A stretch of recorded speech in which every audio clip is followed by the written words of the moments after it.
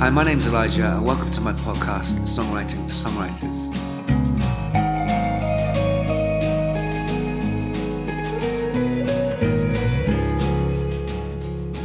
My very special guest today is Yolanda Charles, MBE. Yolanda is a musical polymath. She's an amazing performer and bass player. She's played session work and live work for some of the biggest names in music. She's also an amazing songwriter. She has her own band, Project PH, and she's a spoken word artist. She's worked with names like Hans Zimmer, B.B. King, Mick Jagger, Squeeze, Robbie Williams, Dave Stewart, Gabrielle. It goes on and on and on. She's one of the most respected women in music, and I'm looking forward to talk to her about her songwriting and what she's got to say. So please subscribe, and remember you can also order your copy of my book, The Songwriter's Handbook, do some creative writing. And if you want a great gift for someone who's musical, this is for them. So please check it out on Amazon. But for now, I present you with Yolanda Charles. Today, my special guest on Songwriting for Songwriters is Yolanda Charles, MBE. How are you, Yolanda? I'm doing really well. Thank you so much. Thank you for being my guest today. I really appreciate it. You're welcome. So you have had you're a musical polymath in my the way I think of you. You've been a performer, a session performer with some amazing acts. You've got Project PH, which is your own thing. You mentor people. I mean, you've had an amazing career. But what do you think of yourself first and foremost? Are you a musician? Are you a songwriter? How do you describe yourself? First and foremost, I describe myself as a bass player. Cool. And the bass is my key into pretty much everything else that I'm doing. And so that's my kind of identity as a musician. But it's since morphed, from just playing bass into many different things. And actually, when I think about it, from the very beginning, whenever I was playing bass, I was trying to write and be a songwriter and a lyricist, because I think first and foremost, as a child, before I played any instruments, I was always writing stories anyway. Cool. So I think the writing side of my character is what is informing a lot of what I do now. Do you think that kind of writing, that interest in writing as a session player and as a bassist for other acts, do you think that's made you out to be kind of a different kind of session player? Well, I don't consider myself a session player any longer. Sure. I used to see myself that way because of the nature of the work that I did and how I was asked to participate in other people's stuff. So I was asked to participate in a way of transactional. It was, we need a thing, you have the thing, we'll pay you, you do the thing, and then you go home and you forget about it. Okay. And that transactional kind of relationship was most of my session career. Okay. And so I saw it that way, but then I started to see myself more as a contributor.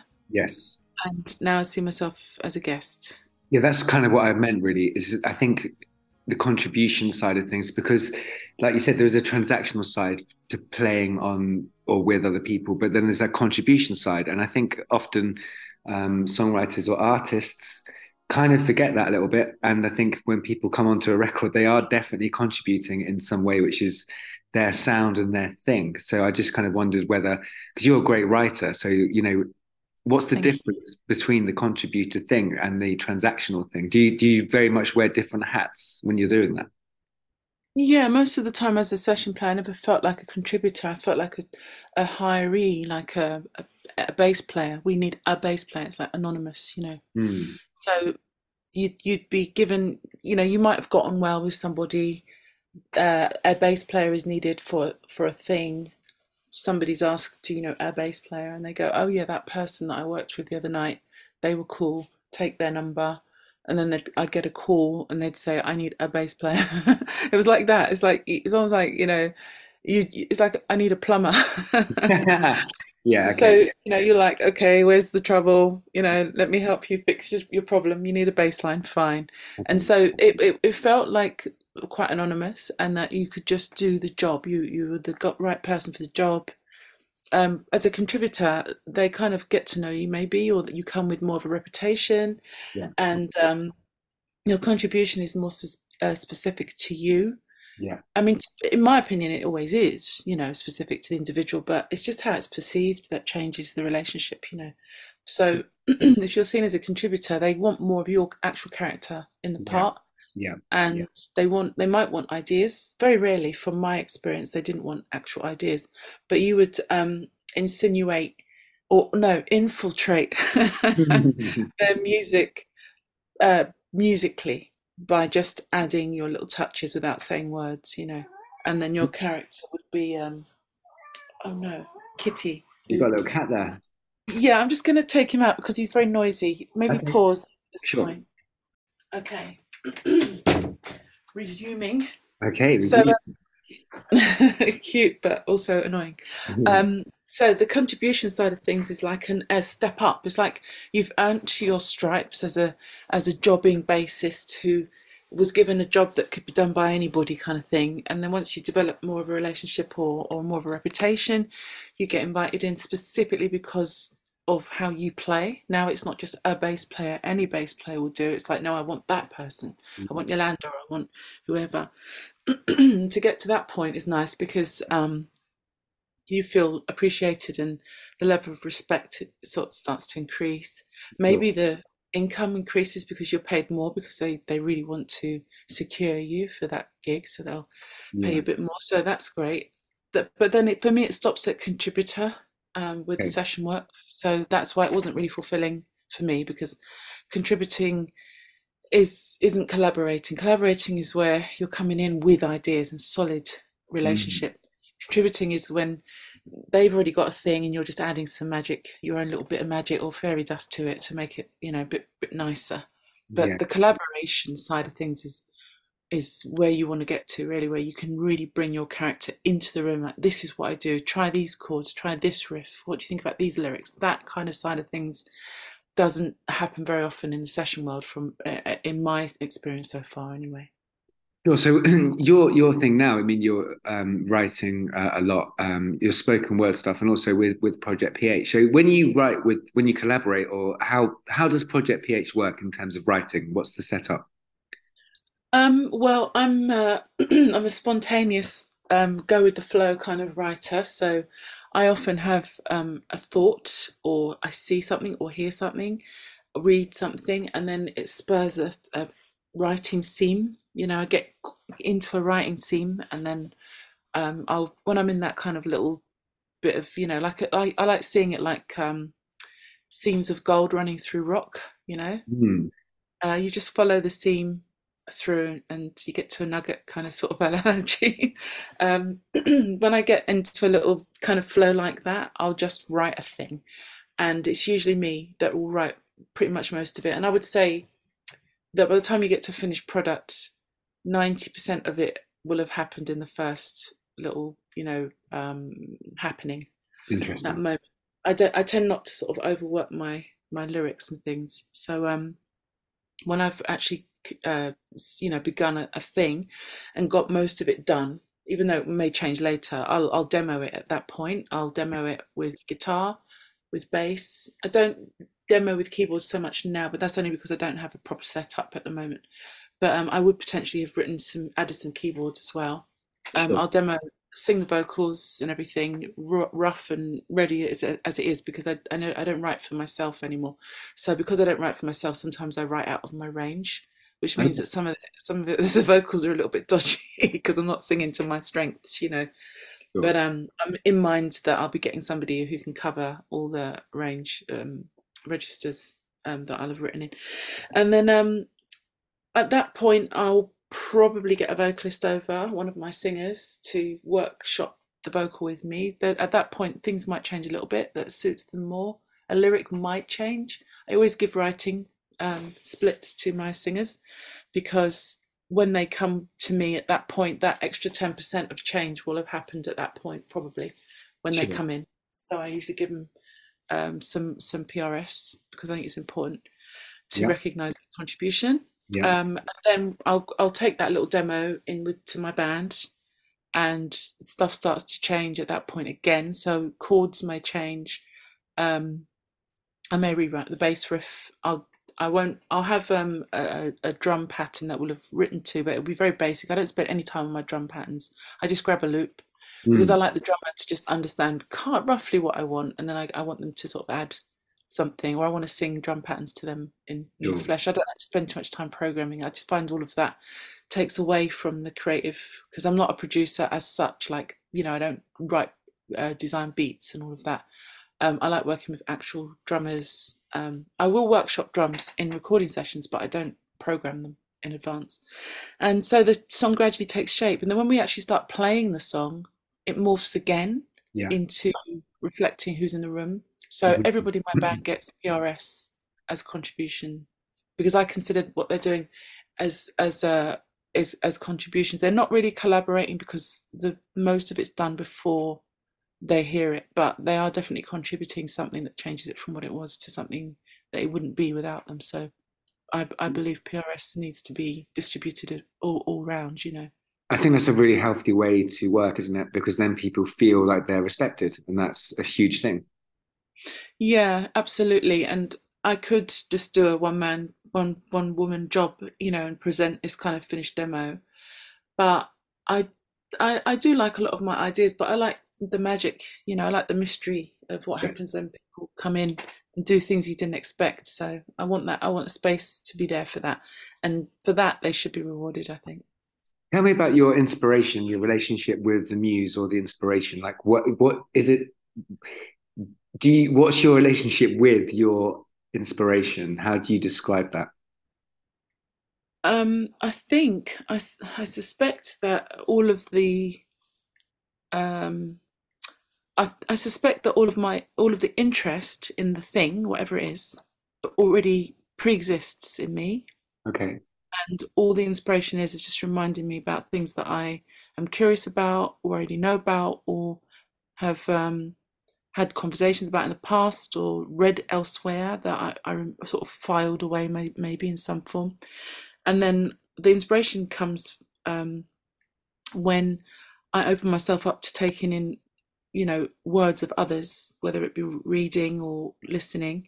I like listening to blogs and podcasts and things, and it just sort of triggers oh yeah, something I might have unintentionally or subconsciously parked Okay. in my own interests, and they conjoin kind of thing, and then it just sparks this whole energy of productivity and creativity. And I think the way that works is that you have to plant the seeds for your you have to plant the seeds within your own psyche, memory bank, whatever, Mm. for those sparks to happen. For those inspirations to take hold. I don't think they just come from nowhere. I don't think you become inspired on a blank page. I think you're inspired because of resonance, and the resonance happens because something already exists within you that recognizes the outside thing, and then it sparks it into life. That's That's it. interesting. So when you're Yeah. talking about like what, I think you're right there that you're kind of the resonance thing's really interesting because I was thinking last night about how different, what is the voice of a different writer? Like, why do we have Mm. different voices? And my conclusion was this, I kind like you say, resonance is a great word to use because what am I looking for as a writer? I'm looking to kind of find this space and this kind of image or movie inside my head, which resonates with my soul. So I think that's kind of what you're saying. Mm. Yeah, I think that a lot of what is to be human, the complexity of it and everything, it all pre-exists in us. Yeah. We just don't necessarily have access to articulate it upon demand. So you have to actually be aware that we have everything that we need. We are everything that we want to be, kind of thing. It's Yeah. just a case of tapping into the seam of how to make it come into being. So we're already, when if you look back, I mean, this is kind of a little bit, I suppose, what's the word? Is it mystic? Is it sort of metaphysic? I don't know. No, that's good. Metaphysical. I don't know. Yeah. But let's just speak like this anyway. Why not? Yeah, it's good. Uh, so if you look back, you're at your deathbed almost, and you look back and you see all the things that you've been, Mm, so-called become. Those things are part of your character. You just developed them, became more of that thing. And maybe something might have been a first. You've got always got a first. The first time you walked, the first time you did this and did that. That's a physical stuff thing. But being exposed to ideas happens constantly. It happens when you're in the womb. It happens when you overhear a conversation. There's so much of the subconscious that we get exposed to yeah. that we just don't aren't we're not aware of it in the conscious. So I find that we're never actually any kind of blank page. We need to accept and understand that the potential for everything that we want to be already pre-exists in us. We're just looking for an access to that point. Really, we're looking for an access to our artistry, to ideas, to express ideas, and that's why I actually see life as a massive potential. Mm, Every day is a massive potential because I mm, never know what's going to come up into my awareness. What am I going to awaken to? And mm, I can't imagine that this stuff comes from nowhere. It doesn't make any sense that it would come from nowhere. mm. Nice. So, like somebody learning to walk, a child learning to walk is copying, seeing information, and that information is translated into something that they can then do. I think that's the same with us as creatives as well. I love that. That's a really brilliant explanation. I think it's fascinating. Do you find, listen, your spoken word stuff and your poetry, I have this thing with uh, your words where I feel really opened up and deep. And sometimes I feel it happens with another artist called Jane Siberry, actually, where it's Uh-huh. so alive. It really connects me to almost this point of vulnerability Ah, when you kind of when I read your poetry, like it's really deep, but it's not like deep kind of it's not surrounded with like, imagery which is necessarily like deep and fragrant. It's just sometimes the way you say things is like mm. so deep and so human that it's almost for me sometimes like a little it makes me feel vulnerable sometimes. Are you aware of your kind of power as a writer when you do that? Well, all I know and all I can sort of speak to is a recognition of when something starts to have that feeling of truth to it. Sure. It becomes palpable. It's I feel it physically in my body, Okay. and I recognize that Mm, feeling of power, if you know what I mean. It's like I don't create it myself. I can't impose it upon my body. It appears when I feel what I'm saying has this kind of truth to it, or a commonality, or speaks to something that actually exists without, as in outside of me. yeah. When Yeah. I feel that feeling, it becomes like it can take the form of goosebumps on the skin. In Mm, in my case, I get this kind of feeling around my middle because I've got a very strong gut sense in a yeah. physical way. Yeah. I feel emotions in my gut. Some people feel it differently, like in their head, or but I get a physical sort of reaction to things that happens in my gut. So my stomach, so I can get stomach aches when I'm upset as opposed to headaches. That kind of Yeah. reaction. Yeah. Yeah. I I'm do. very attuned to my body. I'm aware of my body state most of the time, and that really worked well when I was giving birth because I've had three children, Wow. and I read my body very very well. I say, and I don't mean to boast or whatever. It's not a claim. It's literally a description. Mm, Um, that I read my body well enough to go with everything that was happening with my body at the time because I mm, was paying really close attention to it, and it wasn't happening to me. I was with it, the whole time. I was like with my body. So because of that, I found childbirth, not as sort of, it was scary as hell, really scary, scariest thing I've ever done. But but it wasn't tormenting me mentally in any way. I wasn't sort of as scared as I could have been because I was like in the space. And I think that when I'm writing, It's the same when I'm writing words. Sometimes when I'm speaking, when I write poetry, and when I'm playing music, I can feel a kind of my body start to react, and then I Mm. go, oh, I don't do this in a kind of step by step way. It's all sort of, my milliseconds, microseconds. But yeah, I kind of like recognize when I'm on a scene, and it can be in any kind of flow, music, words, conversations. Yeah, when something feels right. Yeah, I do know that feeling. It's like I have it where I kind of feel my body sort of almost feels like it's there's an old advert in the 80s for Ready Brek, like a Ready Brek glow. And I feel like Yeah. my body kind of becomes it starts to glow and Yeah. that's when I know that I've removed myself enough to allow myself to kind of be witness to a communion with a state outside of the norm. And Hmm. without over analyzing it, that's when I'm like, okay, I'm in that zone, which is Mm. more than the everyday, I suppose. And I think you've really said something good there about listening to the body and really connecting to yourself in a different way. Yes. Tell me about It's oh, your MBE thing. It's a huge honor to be given an MBE. How did you feel about being asked or to if you'd like to have an MBE? I mean, that's a massive honor to kind of receive. How do you feel about that? At the time, I was incredulous because I didn't understand why. And then I started to feel embarrassed by it because I was just like, what the hell? I Yeah, don't deserve this. And then I was concerned about, briefly concerned about how people would perceive me accepting it. right. And then I felt mournful because my dad passed away, and I know that before, he passed away in 17, so, oh, was it 16 actually? So before I would have been able to tell him. So that's a real shame because I think that he would have got the most kick out of it, like Yeah, super proud. And I yeah, would have really enjoyed him being proud actually. yeah, So yeah, that was made me feel a bit sad. Um, and now I feel like it's something that I'm stepping into. yeah. Um, but at the time, I didn't feel that I had done enough to warrant receiving one.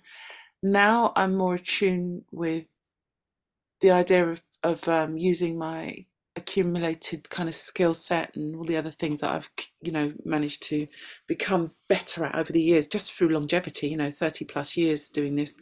I think that it's useful for me to pass that on to students and people who want to learn from me. So I'm doing a lot more of that kind of work now, and that's the kind of work that you usually get MBEs for, is for service.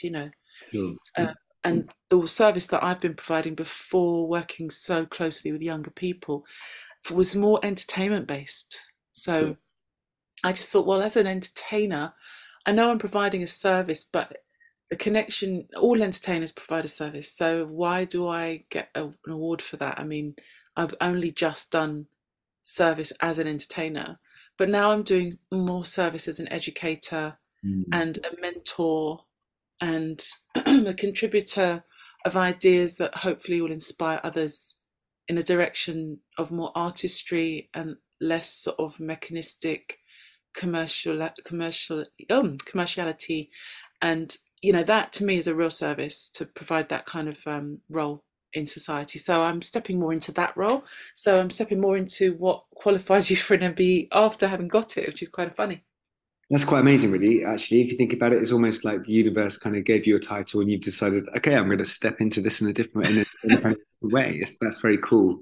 Wait, Yeah, yeah, tell it's a me about. combination of sorry, just to finish, it's a combination of having the touring world closed off to me through COVID, and Right. then what do you fill in the void? I actually put in something that was more value in a lot of ways by being more in an educational role instead of touring. So yeah, that's the coincidence of those things happening at once, really.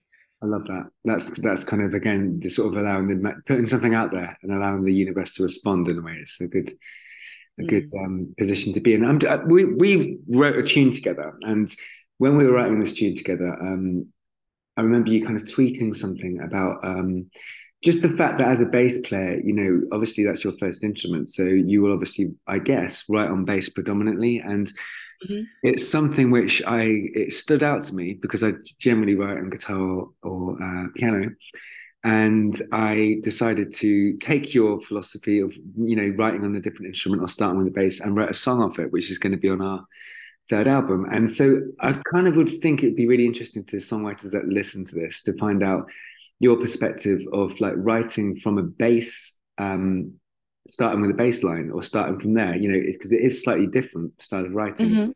So Hmm. could you just give us the kind of your thoughts about that as a writer? Well, when I sing melodies, I'm hearing the bass. Yeah. I don't hear bass lines though. I'm just hearing the harmony underneath the melody. Okay. Um, I don't really think in chords as much. I do that afterwards. That's the last thing that I do. Okay. The first thing that I do is just to hear what note sounds nice with the chord, with the top line note, Cool. and that will inform the chord later. So it's kind of nice to be able to do that because it really opens up the harmonic potential. I Mm, don't have to think in C minor, or I don't play C minor and then, because when you play like a chord, you've got three other notes, maybe four other notes or four notes altogether, uh, there as a stack of melody already without rhythm, you know. And um, the melodic choices that you have in the vocal tend to sort of be sympathetic to those four notes. mm, So you've narrowed down this scope of potential right there, straight away, because you've yeah. got these four notes, and then you've got to fit a note in that, you know, you're unlikely, if you're playing C minor or something, C minor seven, you're unlikely to sing a D flat Sure. with that Yeah. as your go-to note. Um, and you probably wouldn't with the root, but actually you can if it's the octave above. Okay. When you're playing a root note, a C root note, and you sing a D flat an octave above, you can get away with that because it's a flat nine, and you might not choose that note with the chord in, but with just the bass note, almost any note will work with the bass note if the distance is far enough apart. You can explore with close harmony like that you can't get away with an actual solid chord. Then you can find chords that will sympathize with that harmonic distance, which is very, there's no smaller harmonic distance unless you're dealing with quarter tones. So then you work on a chord that will make that note work. Mm, And so that by doing it that way, I open up the potential for some really interesting harmonic movement. mm, And the melody's not tied. Um, mm. Obviously, it's not random. So they will, and once you've done one or two chords, you start to find a sort of key center and all of that. But actually, when I'm writing, sometimes my key centers are not clear, Yeah. um, because sometimes my bass notes are not the roots. It Yeah. might My bass notes can be, sometimes I'm very naughty because sometimes my bass notes are like the major seven, Mm, like mm, naughty notes that nobody usually chooses. As long as the chord supports what's happening with the top, yeah.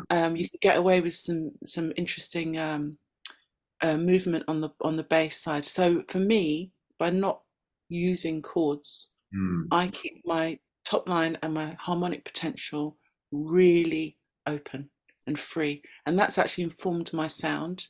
So now I know that my the harmonic quality, the harmony quality of my music is kind of unusual. mm. It's not, you listen to it and you're like, that doesn't sound like everyone else. And I think that I've managed to create that by removing these standardized kind of songwriting techniques that people use. That's really fascinating. And it's also something which a lot of my writing is less chord based. It's more like riff based or kind of to some extent arpeggio based. And I really hear what you're saying because you're free from the kind of chord thing. So you can Mm, actually move it in different directions and it sort of has a cyclical thing going on without being mm, rooted in a kind of flattened way, if that makes sense. So mm, I think I hear what you're saying. Um, when you think about influences on you as a writer, specifically as a kind of songwriter, mm-hmm. um, who do you think has influenced you? It could be a author or a songwriter, or what influences or who has influenced you the most? Well, I write songs that are not groove based all the time. Yeah. So, as much as I love groove, and that's my main place that I start with grooves. As a bass player, I write bass lines. You know, even if I don't start with a riff, I'll definitely have written one at some point to add to the song. So I love writing groove tunes. So, you know, anybody that I've got in my collection, I've got a massive collection of stuff, and so I can't really sort of pinpoint one particular style or person that I would write like, but it's from a groove position. So it could be one chord groove, like a James Brown thing, or it could be something a little bit more jazz funky, like Don Blackman, or it could be something more Stevie Wonder with lots of, you know, lots of changes. Um, all of that inspires me. But in terms of actually how to, you know, just explore more potential, I've been really influenced, I think, by the pop artists that I've been following, who generally, or working with, they generally don't write from a groove position. Often the bass is in a supportive role, playing root notes, and maybe there aren't very many actual bass riffs, recognizable melodies that you can say is a bass riff. It's more like bass is supporting the harmony. Yeah. Um, and so that takes the focus away from the bass and the groove and more into what's been said and how it's been said. And I think Glenn Tilbrook, his writing style, it's very unusual, and I think that's influenced me to sort of come out of the sort of box kind of shape of 8 bars, 4 bars, Yeah. kind of thinking. He has like little turnarounds that adds on an extra 2/4 bar, or even an extra bar, or Yeah. even an extra couple of beats, just to make the melody work. So he's always focused in on what the lyrics are saying and what the melody has to say, and Mhm. because of that, you end up with these shapes that are a little bit not so grid based on 4, 8, 12, 16, 24 kind of shapes. Give me 1 second. I'm just going to take a quick break. Sorry, I just needed some water. No, not at all. So yeah, that he's influenced me because I found it intriguing. You know, you can't just sort of sit in on a squeeze track. You know, Glenn Tilbrook's songwriting, with Chris Difford, and his lyrical style, they really write to serve the story, and Yes. that means that the story is not uniform, No. and so you end up with arrangements that are really quite interesting. So Mm. I like the influence that Glenn's had on me, but that's a more recent influence, Yeah. uh, because I only really started listening to Squeeze when I started playing for them in 2017. Yeah. So before that, it was, you know, Bob Marley, I'd say, the sort of spiritual element of Bob Marley's writing, you know, because that music is like ceremony to me. When I listen to it, it carries me Yeah. somewhere Yeah. magical. And some of Stevie Wonder's music does that for me as well. So yeah, those are my main influences. Is that important to you, the spiritual element within your own writing? I just want my writing to convey something that I intend. You know, I don't want anything to be just for the sake of itself. I want it to have the message. It's not always a message of words, it's a sentiment or a feeling. So I'm looking to communicate that. Sometimes a series of chord changes carries power of energy, emotion. You hear that in classical music a lot because obviously there's no lyrics. I mean, I don't listen to opera, but in orchestral music, chord sequences and progressions are written for emotional impact, whether it's like dark or light, or humor or whatever. It's all written for effect. Nothing is just there for the sake of it. Whereas in pop music, a lot of the pop music, as in, you know, not orchestral, not jazz, so everything else. Um, that music relies very heavily, I find, on lyrical content Yes. and vocal delivery Yes. for inspiring emotion in the listener. Whereas what's missing is the power of chord sequences Mm. and an extended harmony in a chord. You know, if you just play a regular minor chord, it has an effect of sorts. But when you start to add the sevens and nines, 11s and 13s, that extended harmony, it's not jazz to me. That's just adding more of a particular flavor of one kind or another. So by exploring the extended harmony and the sequence of the chords as well, you're actually able to affect more sort of emotional drama by Mm. using all of this stuff. And when people sort of say, "Oh, it's jazz" or whatever, it's like, no, no, no, no, no. It's the colors. It's just colors. Yeah. So it's like painting in primary colors versus using a really broad palette of paint to create more light and shade and dark. It's the same with music. The more harmonic kind of choice you have, the more subtle the message, and then potentially the more impactful it can be.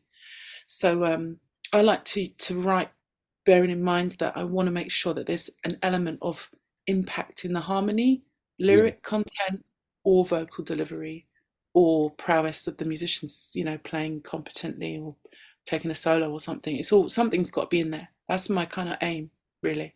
I think there's. Do you mind if I read something back to you from one of your poems? Please. Because I read that this morning, and I think what you're saying to do with music there and also lyrics is there's kind of like a resonance of words as well as music and dimensions within words, and the way you can read a line or a paragraph which opens up much more than just reading the line. And the Yes. the bit I've picked is from one of your poems because I have no tears. And I Ah. particularly love it because of the way you say something, which is about your mum. And you Mm-hmm. say, her beautiful dresses, self made in her youth, her winkle pickers, gloved hands, cigarette in a holder, lipstick smeared, elegant. She was going to be someone. And then she became our mum.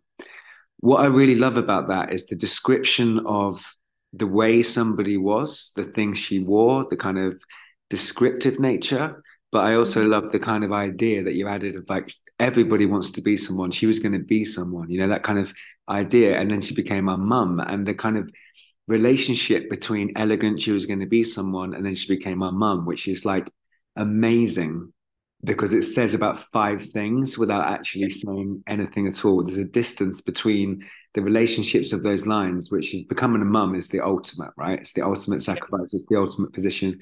But there's also like the idea of the elegant going to be someone, which is the idea of the world thinking you're someone. And the distance and the space between those lines, like with notes or chords, the stuff Mm-hmm. that isn't said but implied delicately is the art, isn't it, of the lyric?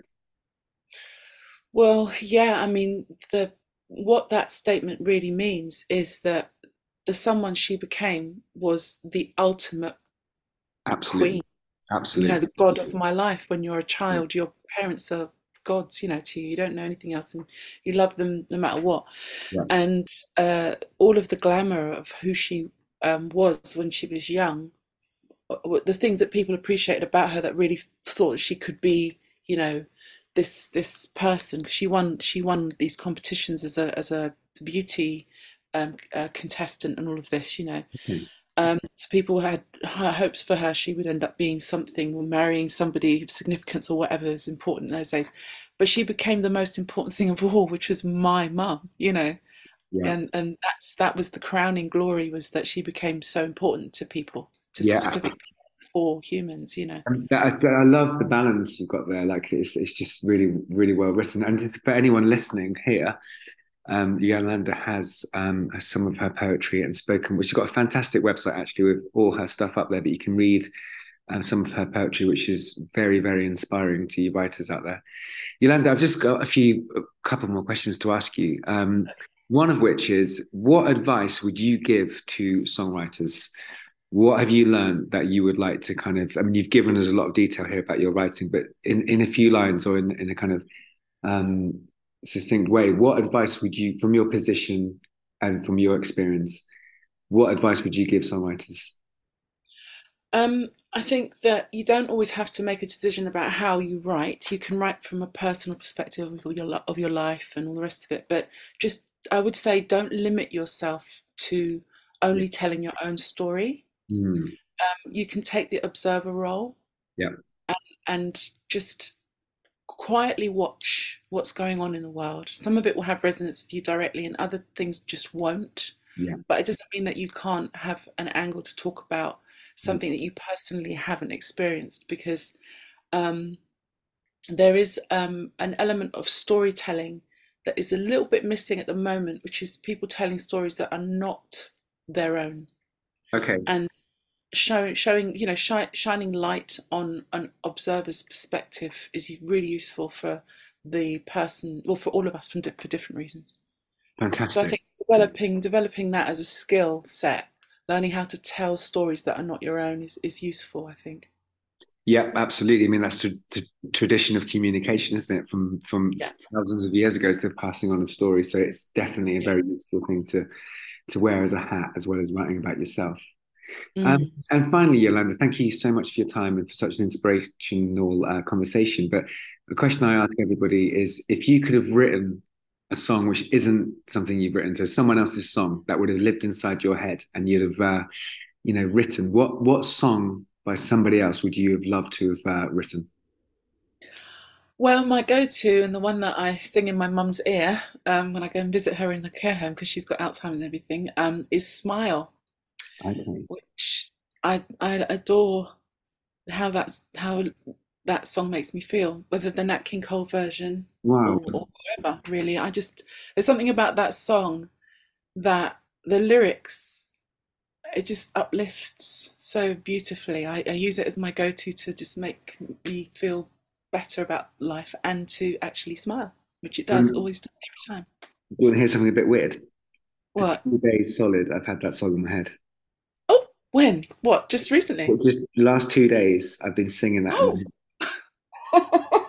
And I hadn't heard it, but it was just literally just in my head. So that's interesting. Well, that's maybe, lovely. See maybe, that? yeah. It's like maybe knowing that I was going to talk to you just opened up a kind of resonance there. But that is interesting. You see, you have the power, as in to be, attached to the source. That's what we're always looking for. I think when things feel right, I mean, it's a little bit too woo-woo for most people to sort of think this way, but I think creative people can't shy away from the stuff that we don't know about, the Yeah, stuff that isn't science, the stuff that isn't measurable. I think to be a true creative, you have to open up to the potential that what we see and what we think we know is not the full story. Allow all of that in because it will inform your writing, and the idea that when we're really kind of, tapping into a songwriting kind of seam, or there's a flow of energy going on with your performance or whatever. I like to think of those moments that I'm closest to the source of all things, and that's how I would describe it. It's my thoughts. I know it's not an original thought, but that's how I like to see when things line up well. That it means that I'm just a little bit closer to, the magic of life, the mystery of life. I love that. That's a beautiful way to end the podcast. Everybody listening, please go and check. I'll put Yolanda's link to her website and her socials in the description. And she is, we've been described as the high priestess of bass playing, and she is a wonderful person to go and listen to and get inspired by. So everybody go and check out Yolanda's website. Yolanda, thank you so much for your time. I really appreciate it. Thanks so much, Elijah. I really appreciate the invitation. I had a great time chatting with you, as ever. Thank you.